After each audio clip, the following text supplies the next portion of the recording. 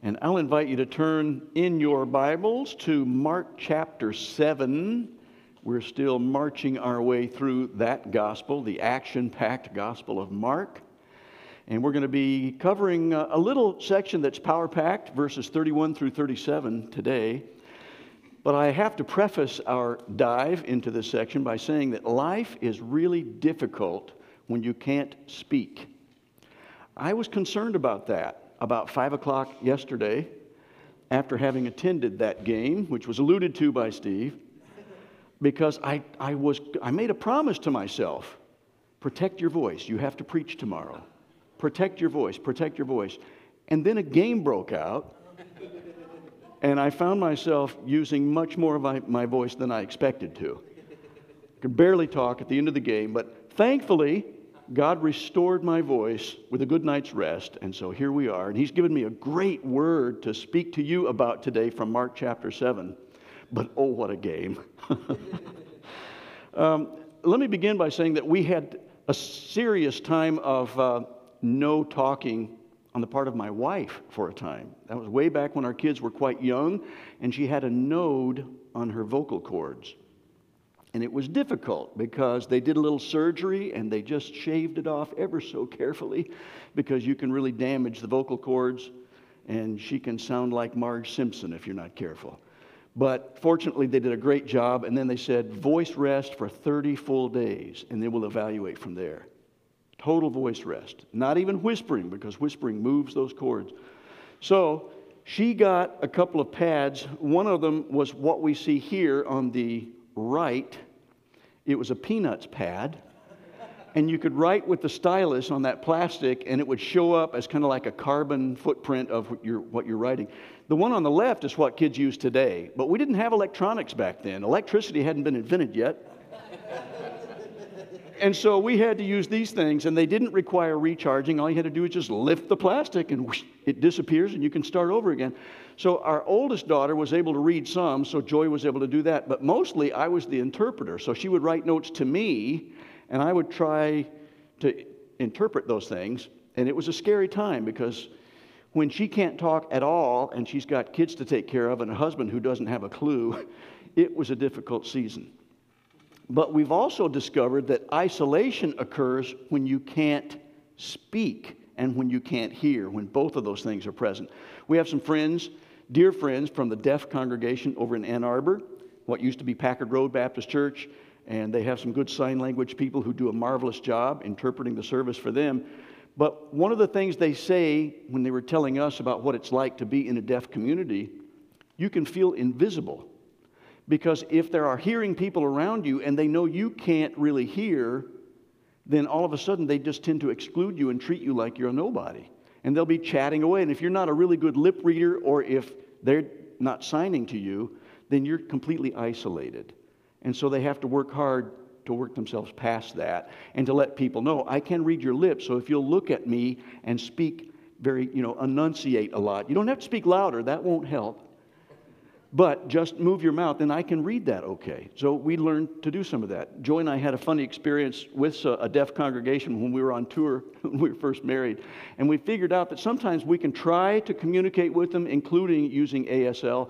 Doesn't always work, because when you're musical, you tend to put beats to things, and we're rhythmic. And they were teaching us a song, and they got us up in front because we had been presenting some music to them. They said, we're going to teach you a song, and then you get to help sign with us. So you just follow our lead. So they had a teacher, and they taught it to us and stuff. And it was standing on the promises, standing on the promises of my Lord. And we knew that one quite well, but they were saying it was supposed to be something like standing on the promises. But when we were doing it, we were doing, and they started laughing. And they can't hear themselves like this man in this particular section of Scripture. He could make noises, but they couldn't hear themselves laugh. And their laughter was kind of funny to us because it's not the same kind of laughter that we're used to. And we heard a lot of people doing that. And we thought, I don't know what we're doing wrong, but we know that something's up. So we had to wait until after the service. And one of them explained to us, they said, you were singing, jumping on the soda pop, jumping on the soda pop.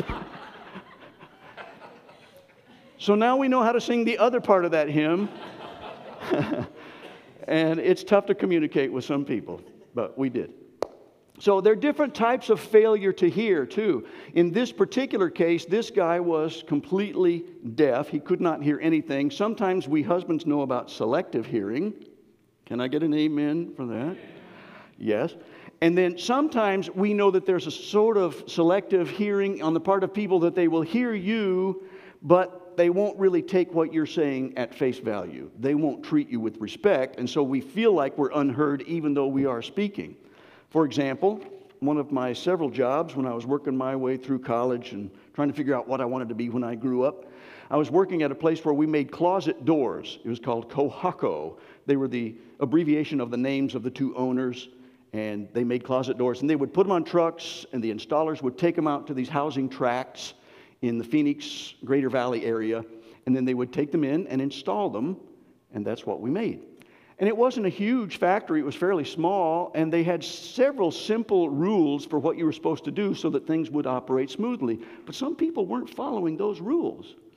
And I went into the co-owner and my boss and said, I think it might be a great idea. And I know I'm a newbie, and I know I haven't been here very long, but for my sake and the sake of some other people around, do you think it might be a good idea to have a team meeting with everybody who's doing manufacturing so we can just remind everybody that we have this process for that purpose, so that they'll know this is why we have to put the right size door in the right stack, so that when the people who are organizing those trucks will load the right size doors into the right stack so that they get put on the truck, because there are about 3 different steps that have to go there, and some people are just not caring about that.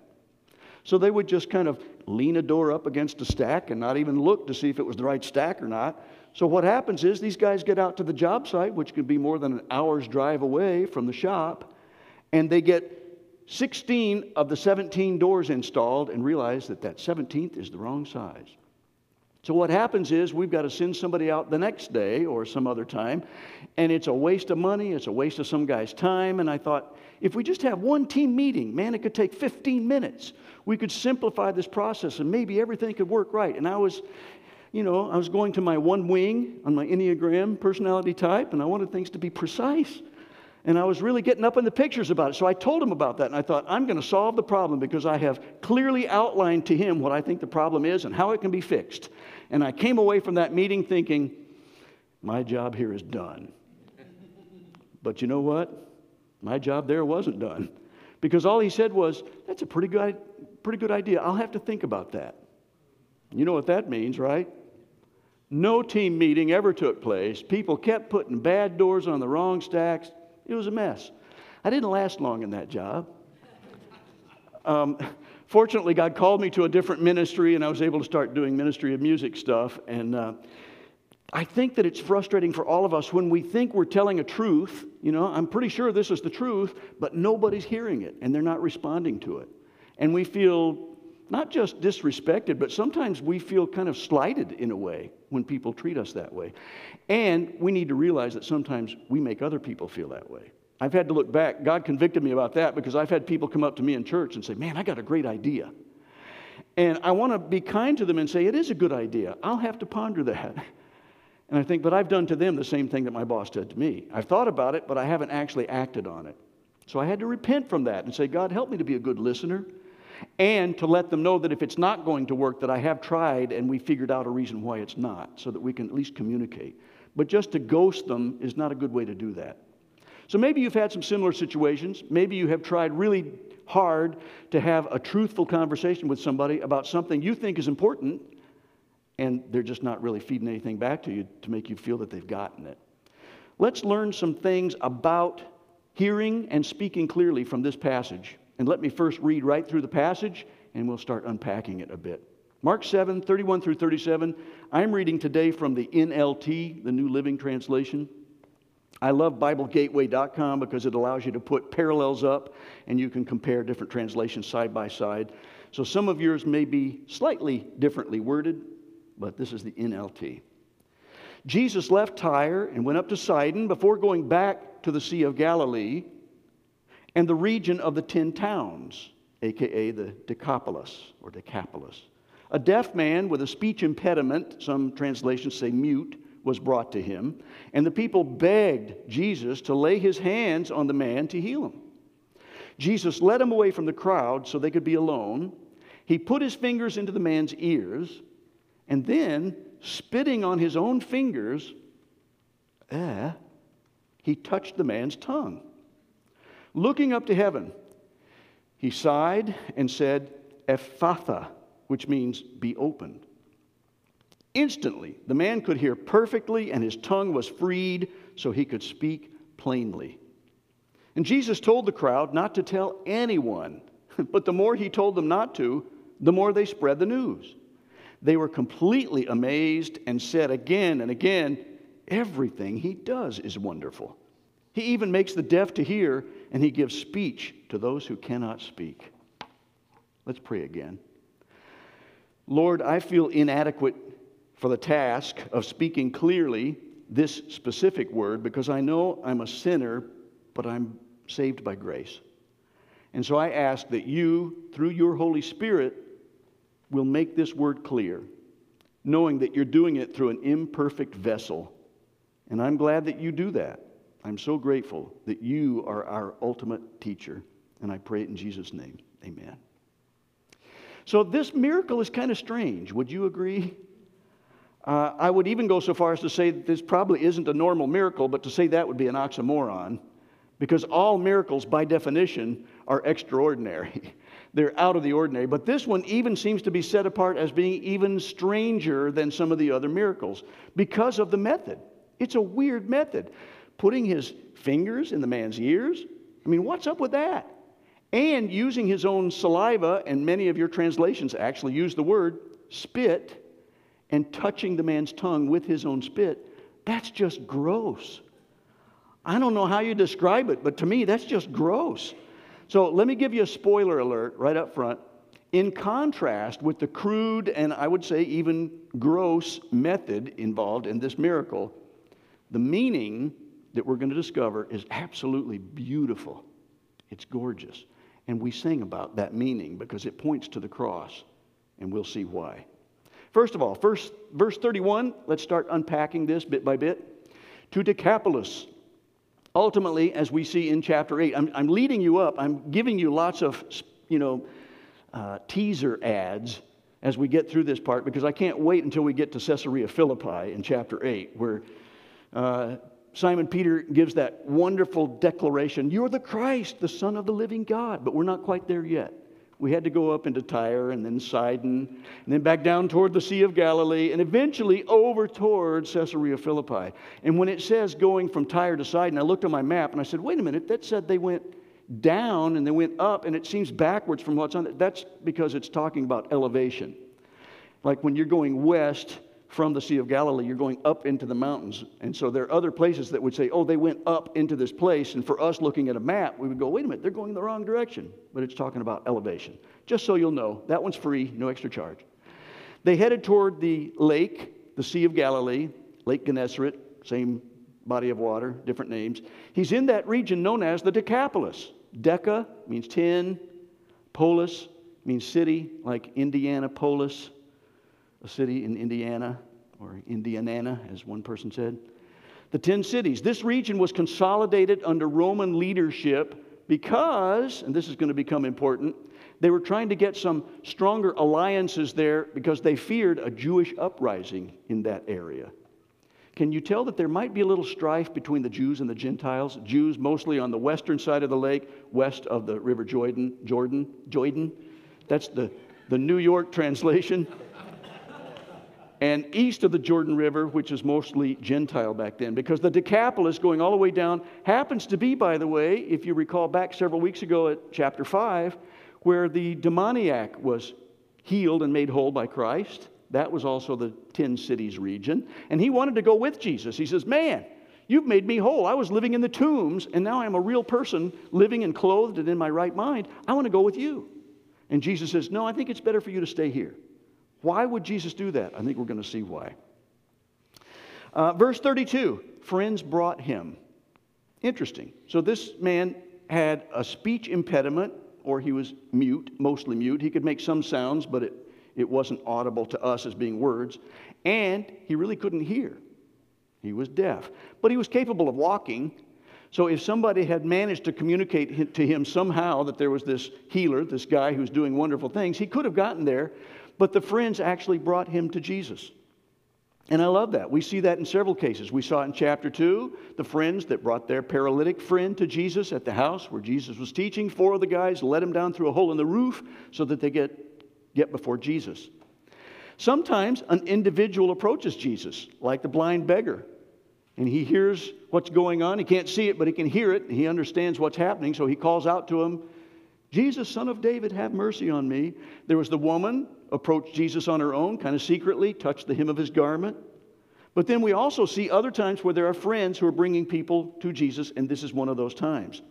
So here's a good application for us, though. If you're an individual and you have a need, and you think, I wonder if Jesus might be able to meet that need, you don't have to wait for a friend to bring you. You can reach out. You can approach Jesus. He'll meet you right where you are, and just pick up a Bible and start reading the Gospels. I recommend Mark. Good place to start. Action-packed, and it's short. But you can reach out to him. You don't have to wait to be invited. And here's for us, believers, if we have a friend who really needs Jesus, it's okay to invite. It's okay for us to invite them. And I would say, invite them into your life first. And then start sharing the things that Christ has done in your own life so that they have a credible witness. You are that credible witness. If he's changed you, tell them about it. Proclaim the mighty acts of God and how he has made a difference in your life. There's some application for us. So why did people in this region want to take this guy to Jesus in the first place? Because last we left him, in our last episode at the 10 cities, they were telling Jesus, I think you need to go on a way out of here. Why was that? Because that was when the demoniac was healed from a legion of demons, and they all went into the swine, and the pigs ran down the side of the hill into the water and were drowned. Some of the people were amazed by that. They thought, wow, we've never seen anything like that. But you remember that some people were upset because they had a supply shortage of bacon. And so they were saying, Jesus, this is a very expensive miracle that you've done, and it's costing us a lot. This was a whole herd, so can you go somewhere else? So why weren't they antagonistic toward Jesus when he shows up again? I think it's because that healed demoniac was telling his story. And I think a lot of other people agree with me. I've read several commentators. They said he was the guy that was left there on purpose by Jesus. Why? Because he couldn't help but talk about it. When we see something that beautiful, we can't help but remark about it.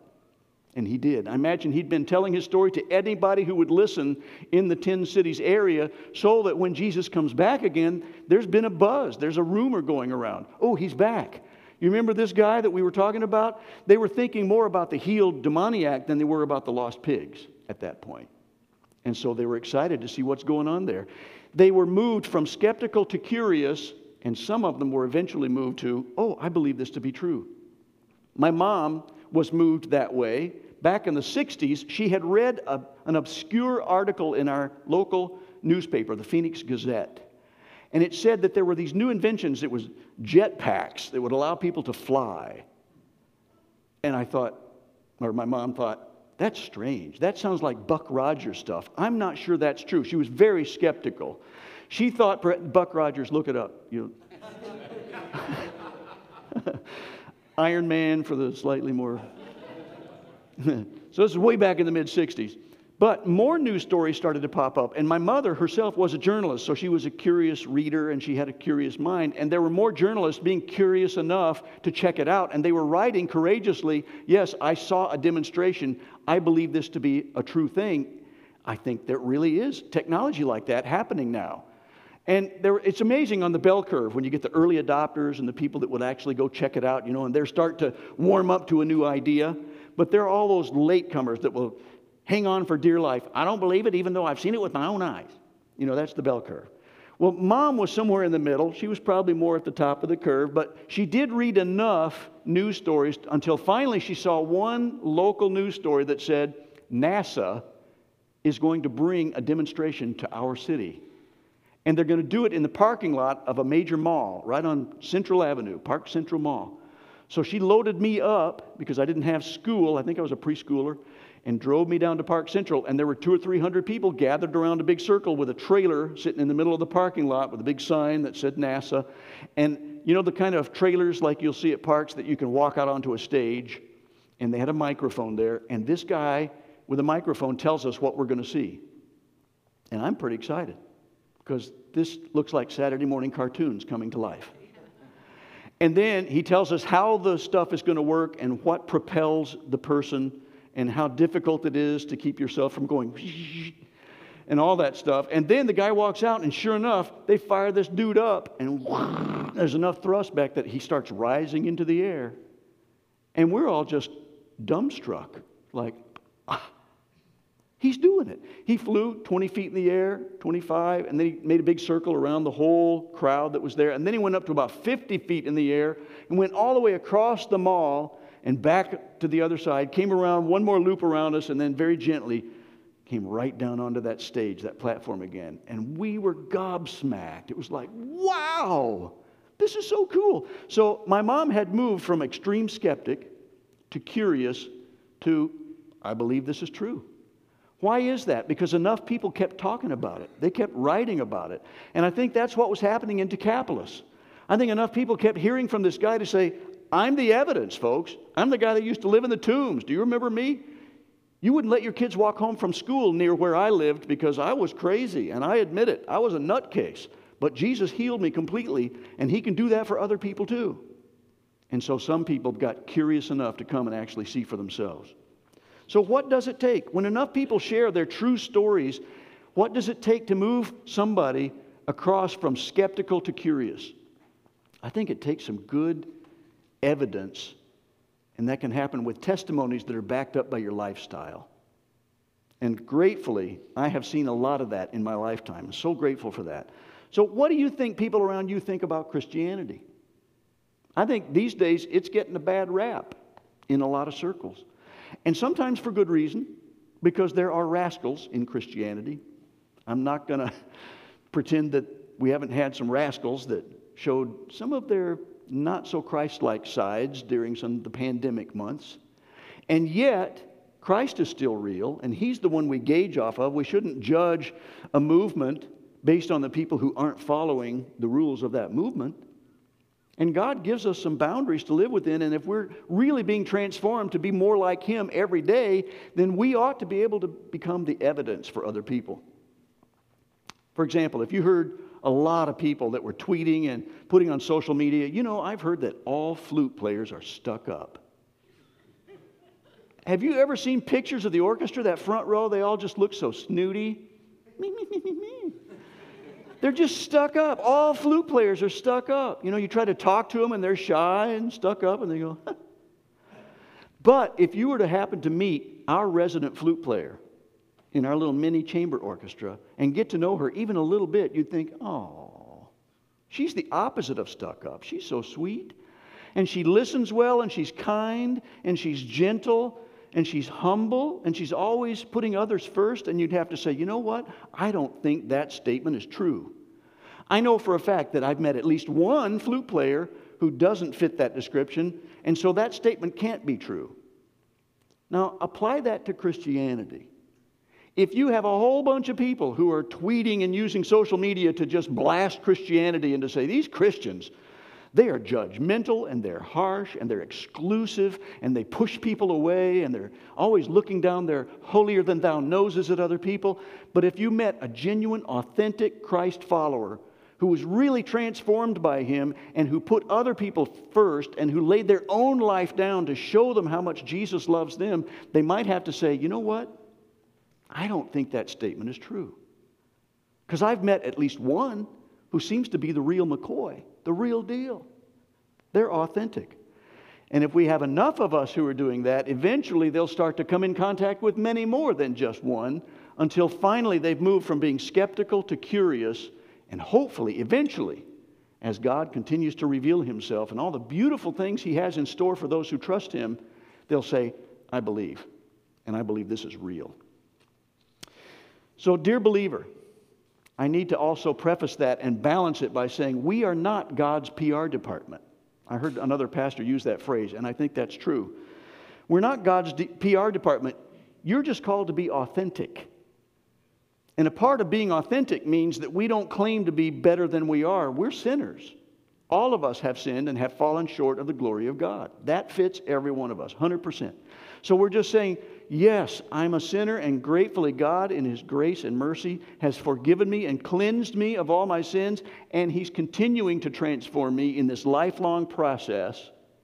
And it's a wonderful process, even though it's filled with lots of times when I come up against stuff that I have to repent for because I ain't perfect yet. And God is so patient. And so if we're that kind of authentic believer, we don't have to try to make God sound better than He is.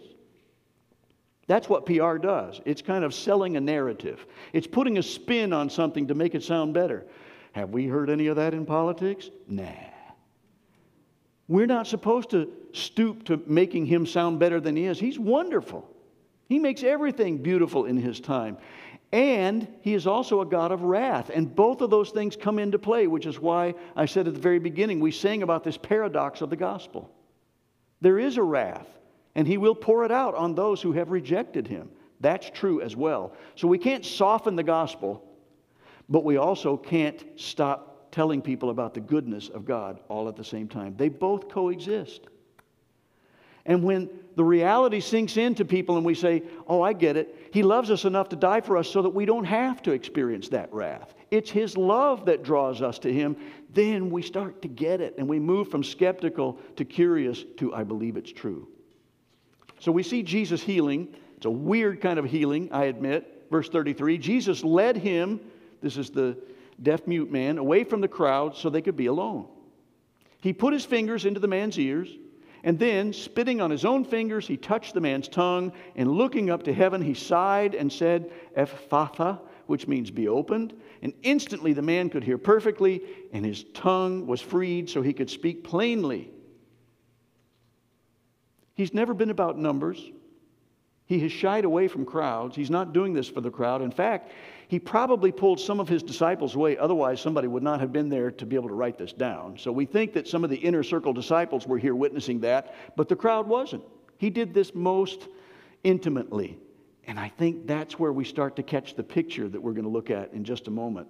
It's an intimate healing. Ephphatha only appears once.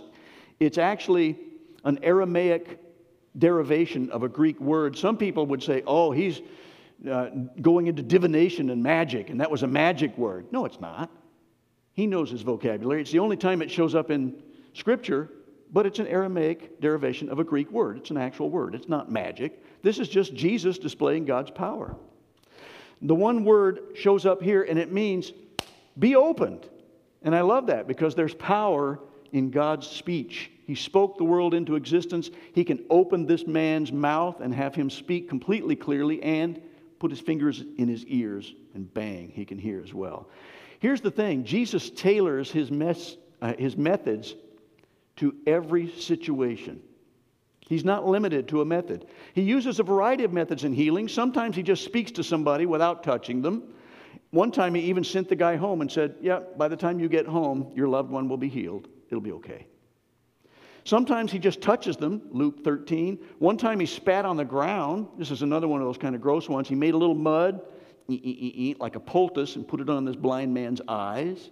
Another time it was a steady stream of things, and then He says, okay, now go wash that off. He started to wash it and said, can you see yet? No, you're like men walking around, but you look like trees. And could wash again. So it took a little time. It wasn't instantaneous. It was different method.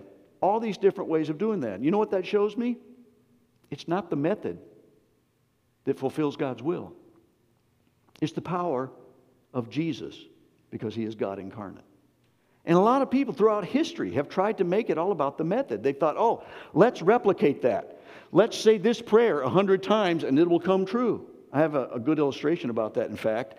And it's about some people that understand that it's not the psalm that was being quoted. It was the prayers that were effectual and mighty because God chose in His infinite grace and mercy to heal in this specific case. A few weeks ago, we had a celebration for my mother-in-law who turned 86. And many of the people came in, some from Texas and Arizona and New Mexico, some of the cousins that we hadn't seen in quite a while. And my cousin Andy, who's also a trombone player, which is why you would like him so well, has also been a music teacher and a minister of music. great guy. His wife, Maria McClellan, very talented person and extremely good with gymnastics. She would teach youngsters in gymnastics when she was younger. But when she was young enough to be teaching gymnastics, but not quite old enough to go through a whole lot of life, she contracted Rye syndrome. It was a diagnosis. It was a sure and steadfast diagnosis. And Rye syndrome is an awful, rapidly worsening brain disease. It's a terrible thing. It can cause confusion, personality changes, seizures. Sometimes people will go into a coma, either for long periods of time or short periods of time. Those who come out of the coma sometimes will have brain damage. I mean, it's an awful disease. About 10 to 20% of the people who contract that actually pass away after being in a coma for a while. So it's nasty. So Maria's mom, who had this faith, was called in by the doctors and said, you need to call the family around because I don't think your daughter is going to make it. Maybe another 24 hours, perhaps 48, but she's giving all indications that her organs are starting to shut down. I think you need to prepare yourself for the worst. So she started walking around her daughter's bed, reciting Psalm 23. And she just kept reciting that and praying and reciting it and praying and reciting it and praying. And after a few hours of that, doctor came in and said, whoa. That's always a good thing when doctor says, whoa. And he said, I'm seeing some vital signs that are looking a whole lot stronger. Within 6 months, Maria had made such a startling recovery that she was teaching gymnastics again. And Andy wrote an arrangement of Psalm 23, and he and Maria sang a duet at that birthday celebration. Wow. Now, was it the psalm? Was it the fact that she was able to remember and recite that psalm over and over again? Is that what healed Maria? She knows that's not the case. It was just a way for her to continue to focus on what she knew to be true in the attributes of this wonderful God who can turn beautiful things out of awful situations. And he did. In this specific case, he did. Why does he in some and not in others? I don't know. I just know he can, and sometimes he does. All for his glory, whichever way that might go down. So it's not the method. So why spit? Why spit then? Is there any specific thing we're supposed to get out of that? Is there some hidden secret message that we're supposed to grasp from that? Some early Greek writers, that would be the Gentile side of this fence, used to actually think that there were some healing properties.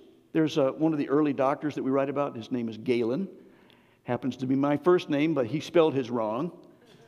He spelled it Galen. Mine is Gaylon. But he used to actually think that there were some healing properties in spit. Why did he think that? Maybe because sometimes animals know, like your dog, will lick their own wounds. And there's some positive bacteria that can kill the bad things and be good for the good things. But that's not supposed to mean that we're supposed to just imitate our animals at all times. That's not usually the most healthy thing. But it was written about back then. So could it have been that there were some healing properties? Yeah, I don't know. I don't think so. One kind of weird possible reason that's been posited by some writers, there's a story, a very obscure story in the Talmud, these oral traditions that were later written down by Jewish rabbis, about this guy that was trying to have a paternity test of some sort. Now, they didn't have DNA back then, and so he said, how can we know that this son actually belongs to this guy? And so he says, well, I can tell because this guy can heal people with his spit, and so can that man. So he's got to be that man's son. That's an obscure reference, wouldn't you think? Now, I think this is a good Bible study tool, and it's something that we should be aware of, that when we're reading through a bunch of commentators and we see one that just seems way out there, it's okay for us to push it to the margin. We don't have to discount it completely and say, that's rubbish. But we can say, I don't see any evidence that's really backed up from other Scripture, and so therefore I'm going to put this right off to the side and say, that's interesting, but I want the Scriptures to show me what the Scripture means. That's the best place for us to find real commentary is from the Scripture itself. So I think that might be a weird explanation. But what we do know is that Jesus tailored his methods so that this man would be touched in a very specific way. Maybe he needed tactile sensation because he was deaf and couldn't speak. Maybe he needed the fingers in his ears. It's a very intimate thing, by the way. I don't know if you've tried to put your finger in somebody's ear lately.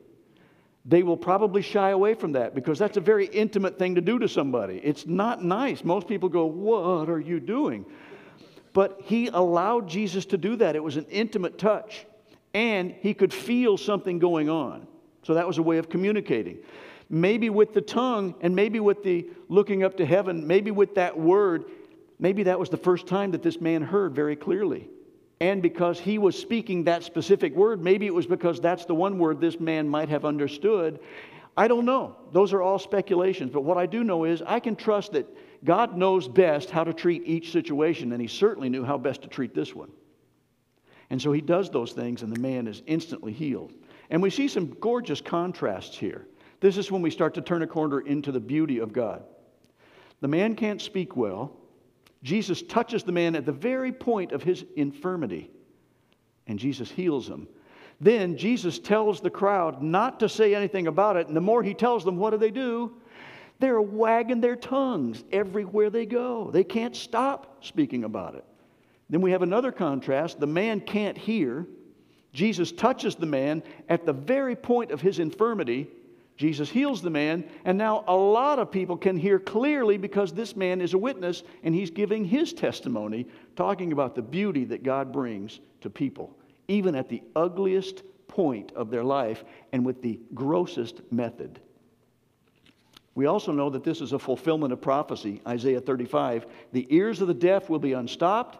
The tongue of the mute will shout for joy. He's Messiah. The disciples probably would have been aware of that, so maybe this is a lesson for the disciples, even more so than for the people in Decapolis. But that also points to God's initiation in salvation. I love this, and I loved it because I got a chance to sit next to Tim's dad again at the wedding this last weekend, and he's a hoot. I really love talking with him. He's got lots of opinions, and they're all good opinions, and he's fun to listen to. And he said, in this one specific chat, he was talking about some things that Paul had written about. Colossians 2:13, when you were dead in your sins, he said, God made you alive with Christ. And he said, I love this illustration. He says, if you're a believer, it's not like you're a swimmer who's going down for the third time. If you're still swimming, you're still alive. You've still got a little bit of strength. So even though you're nearly dead, it's not quite like, well, it's nearly dead. Princess Bride illusion there. But it's not like you're just going down for the third time. It's like you're at the bottom of the lake and you're gone. There's no heartbeat. You have only water in your lungs. There's nothing there. Dead men can't reach up for help. God had to reach down. So when Paul says you were dead in your sins, he meant that, which means that God initiates salvation, which is a beautiful thing. Because when we're at our lowest, God can still reach us where we are. And he begins that process so that we can grab a hold of that and say, it's beautiful. I love what he's offering me. Yes, I need that. I need your salvation. That's what Jesus did when he died on the cross for us. Do you see the parallels here? This is what it started to become clear to me, that it's a beautiful thing, even though it was an ugly method. He reached to us. He touched our greatest infirmity, which is sin. And as gross and disgusting as the method may have been, he restores lost sinners to wholeness if they'll just surrender to him. The way it happened, it's disgusting. The result, just beautiful. I was driving to church this morning, and I saw this picture played out right before me. I had to stop quickly, and then I had to quickly check my mirror and hope that nobody was coming up behind me, because I was lost in my thoughts, and it was Stony Creek, and it was early enough that nobody was there, and there was a bar ditch to one side, so I couldn't pull off the road, so I just stopped in the middle of the road. And I got out and ran around and took this shot real quickly, because I see that the Scripture is so right that there's no excuse for us not to see that God is beautiful and he makes beautiful things, because it's all around us. Romans 1. No excuse. But when we see that, we need to understand that everything that we see that's physical points to that spiritual reality of what Christ did for us. That's what Jesus does in all of his miracles, including healing the deaf and mute man. It points to his salvation, which is available so freely to us. And I just ache for people to know that, so that they can find something beautiful made out of what might have been very gross, even in their own life. Let's pray. Father, I thank you for turning ugliness into beauty and for revealing yourself all over the place so that we can't help but see that you are a loving creator God who creates beauty. Thank you that you're transforming saved sinners into beautiful people because we're starting to look more and more like you. And I pray that if somebody hasn't taken that step, they'll do so they can start that transformation process as well, recognizing that they can't really even reach up to you because they're dead in their sins, but fortunately, you're reaching to them, even through this word, even through this book of Mark. And I thank you for what you're going to do in the lives of those who take that step of faith and surrender into your loving care. And I pray it in Jesus' name. Amen.